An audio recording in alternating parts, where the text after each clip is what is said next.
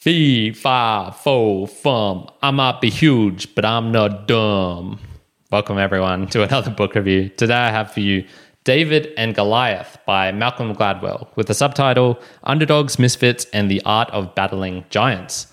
This book, why did I read it? Well, I came across it randomly in the library. It wasn't part of my set reading list, but I have enjoyed some of his previous works, such as The Tipping Point, Outliers, and Blink. And so I said, hell yeah, why not? I'll give it a shot. So this book was published in 2013, and it's a collection of 9 core stories, which each have some sort of associated branching up of small stories. So it's a lot of stories from history and also from modern times of all sorts of people. And I guess it's trying to showing how an underdog can beat the system, or how underdogs have beat the system. There's 3 parts, and so I'll read them for you now. The first is the advantages of disadvantages and the disadvantages of advantages. So that's where he's talking about how what might be perceived as a bad thing could actually be the seed of something greater, and the same vice versa. Maybe someone you think is in a very powerful position, but that could actually be to their detriment. The second one is the theory of desirable difficulty. So this is where he's talking about how the bad things that you might have had earlier in your life can actually shape you to have what is now considered a superpower, or by having that, it allowed you to create different systems that would then allow you to succeed elsewhere.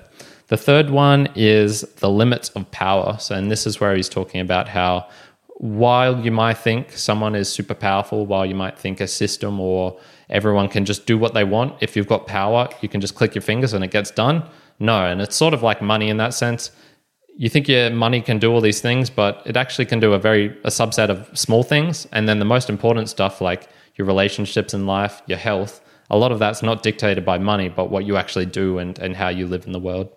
So it talks about all sorts of things. It's got all sorts of stories. It'll go from, stories of kids' basketball teams to how people should be learning, how kids should learn in different environments, to a couple of stories of parents and how their children got murdered, of the civil rights movement with Martin Luther King, bounces back and forth here and there everywhere. So like I was mentioning, there are a lot of stories in this book, so be prepared for that. Some of the themes of the book. Number 1, I would say preconceptions. So what's a preconception? It's an idea or opinion formed without enough information to give the correct or to give the right opinion, or essentially that. So funnily enough, I would say most of the time our preconceptions are actually really good. They do a decent job, and that is what I guess you would call common sense. And common sense, I think we all agree, is you need to have that to be able to just get by in life.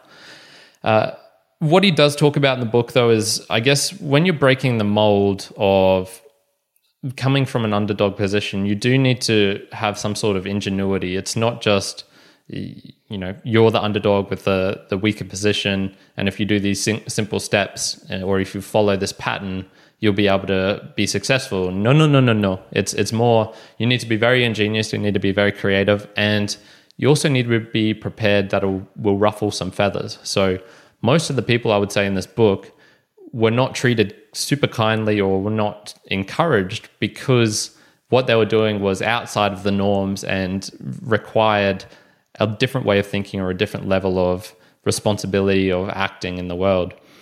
It did get me thinking, though, with preconceptions, so it was formed without enough information. So then there's a question of, okay, when is it your responsibility to actually gather enough data?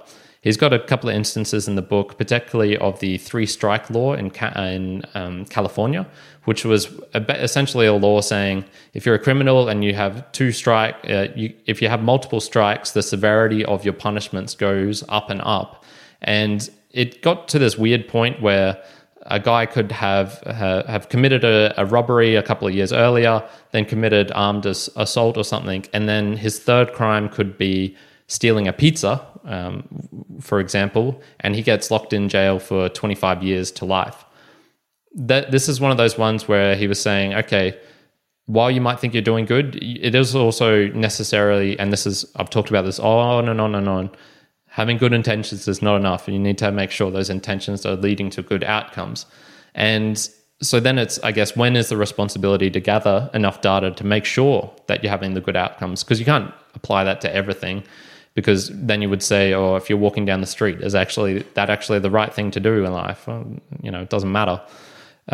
So I guess for me, what I would take from that is maybe if you want to implement a change that will affect other people's lives, this is where you probably need to really knuckle down on the data, really be sure that, hey, this is actually having a positive impact and that it's not having a neutral impact, or even worse, a detrimental impact and causing more crime, which is sort of what was coming out from the studies done on the three strikes law. Another one, the main theme, I guess, of the book is underdogs. So it got me thinking, is it ever better to be the overdog? Are there people out there who they are the overdog and that is actually the better position to be in? And this is more related to mindset. So if you're thinking of someone, and I'm going to use in this context probably sports analogies because they're the easiest.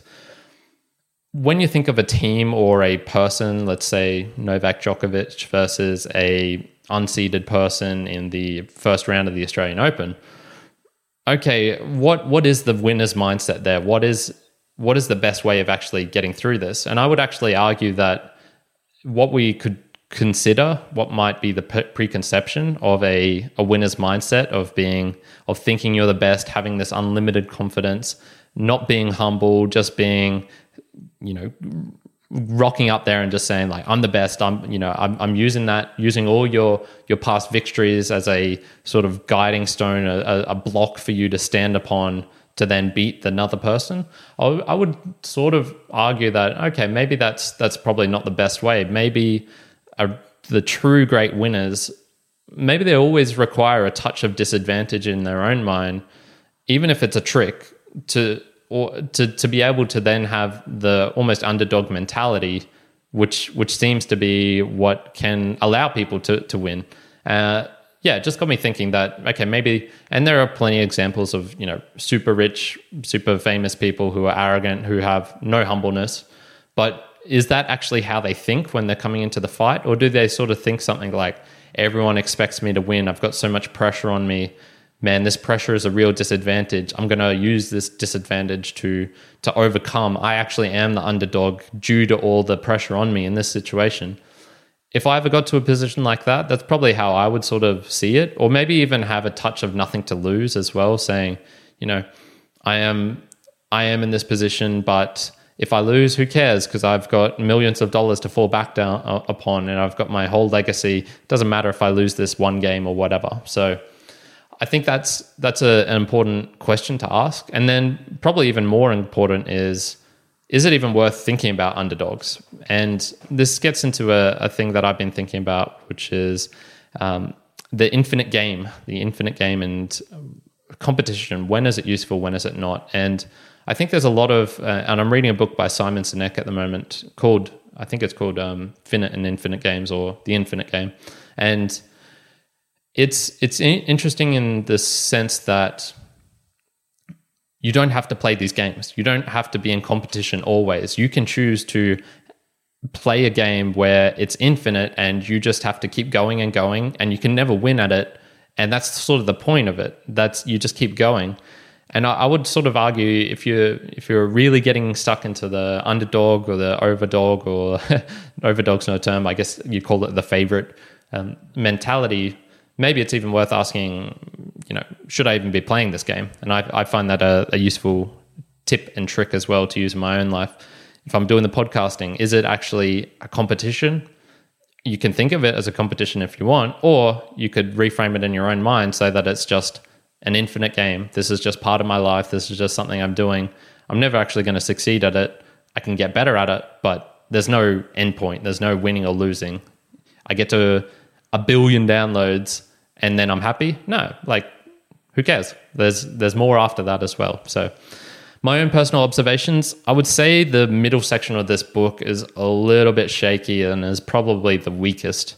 And this is the section where he's arguing having all these bad things in your life can actually contribute to becoming better. So he's got a couple of stories from this. So did dyslexia actually help out David Bowies, and there was another couple of people in there? Is that what actually helped them to become these super great lawyers? He's sort of arguing in the book, yes. He also has another example of a doctor called Emil Freireich, who was basically the inventor of the chemotherapy as we sort of know it today for leukemia, which is repeated doses of mixing highly toxic drugs together, continually applied even when it seems that the cancer has gone away, but continually doing it to make sure that the cancer actually is fully defeated in a sense.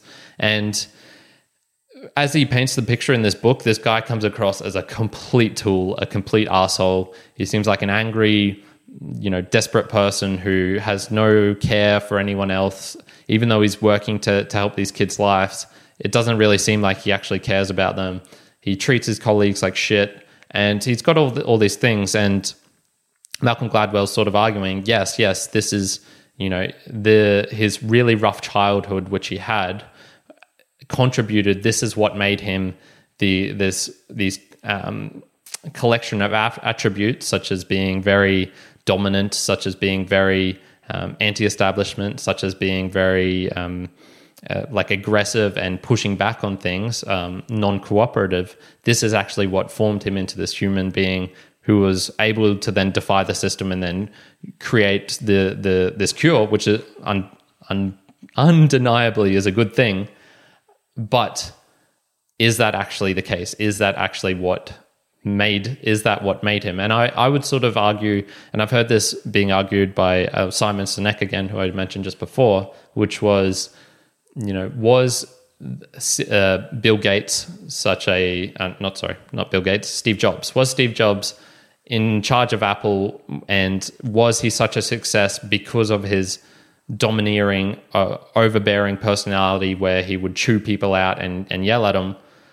He sort of takes a stance that, no, he was a success despite being all these things. And that's what I would sort of argue as well. I would say, yes, maybe the rough childhood did contribute to some of these things, but maybe it contributed just to the anger portion of it, and he still would have had that non-cooperative personality because maybe that's just what was baked into his genes, and he succeeded despite having such a shit childhood. I'm personally on more of the side that you succeed despite having these things, and that having these real bad things in your life isn't exactly what it is that makes you the best. And there's a tough one. I'm not 100% sure of this. I've heard plenty of other things. If you listen to Joe Rogan, for example, he talks all the time about how the best comedians are the ones who had the really fucked up childhoods.